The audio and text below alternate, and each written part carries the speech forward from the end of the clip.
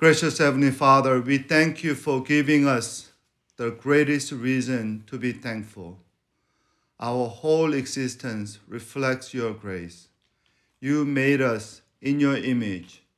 When we went astray from you and we got lost in our sin and disobedience, you still loved us and became one of us to find us. And you not just found us, but you led us to find your heart through your incarnate Son. In your heart, we saw there is nothing in this universe, even death, that can separate us from your love. Truly, Lord, you are our everything, and we want to pray that our everything may give you thanks and glorify your name. In the most thankful name of Jesus, we pray. Amen. Peter 4:1-6. Therefore, since Christ suffered in his body, arm yourselves also with the same attitude, because whoever suffers in the body is done with the sin. As a result, they do not live the rest of their earthly lives for evil human desires, but rather for will of God. For you have spent enough time in the past doing what pagans choose to do, living in debaucheries, lust, drunkenness, orgies, carousing, and detestable idolatry. They are surprised that you do not join them in their darkness while living, and they heap abuse on you. But they will have to give account to him who is ready to judge the living and the dead. For this is the reason the gospel was preached even to those who are now dead, so that they might be judged according to human standard in regard to the body, and to live according to God in regard to the spirit. Amen. There are some Bible verses that jump at you. The Bible verses that literally grab our mind and would not let us go.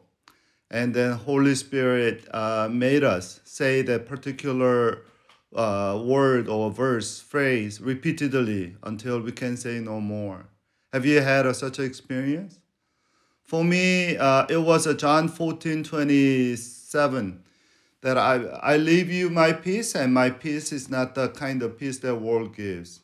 I read that verse for the first time in my life in Venezuela's slum neighborhood called Guarataro in Caracas. And that's when I knew that Jesus was in my heart. Because against all odds and my fear about my uncertain future and the definitely depressing reality of a slum area, I had this unexplainable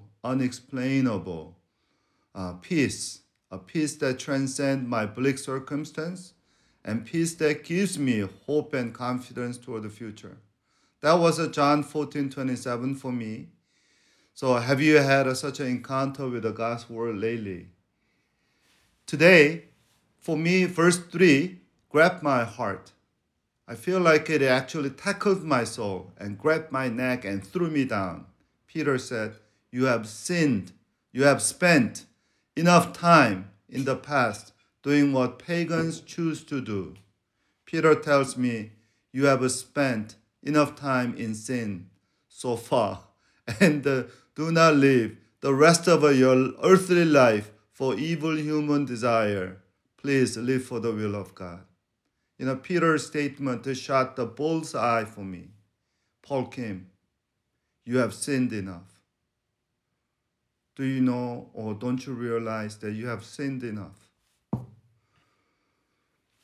Do you know why this verse shocks me? My honest answer to Peter's statement / question is that it's not yes, but also no. Yes, I'm a sinner, but honestly, I do not feel that I've sinned enough. I have not sinned enough. I've done bad stuff much. I still have a room for a few more sins. That's what my flesh retort to. Verse 3. Compared to others, I have not sinned enough. Peter, I'm a Baptist preacher. How much sin could I have done other than a few cursing to other sinners? But my spirit and my heart totally concurs with Peter. Yes, I've sinned enough. Why do I say that I've sinned enough? First of all, I have sinned enough because Christ suffered on the cross and died. My sin was enough for Christ to suffer and die. If my sin made Christ go to the cross, my sin is more than enough. My sin is enormous. My sin alone can easily crucify Christ, and it did. Second of all, I sinned enough because there's so much will of God, will of good God, that I've done enough. I have not done enough. I have so much to obey God, so much to love everyone and everything God. And I have sinned enough. So from this passage, I receive questions. Do you feel that you have spent enough time in sin? Or do you feel not enough for your sin? What is it that you feel not enough in your life? Doing what worldly people enjoy, or doing what saints and God's people enjoy? Do you miss your past in the darkness?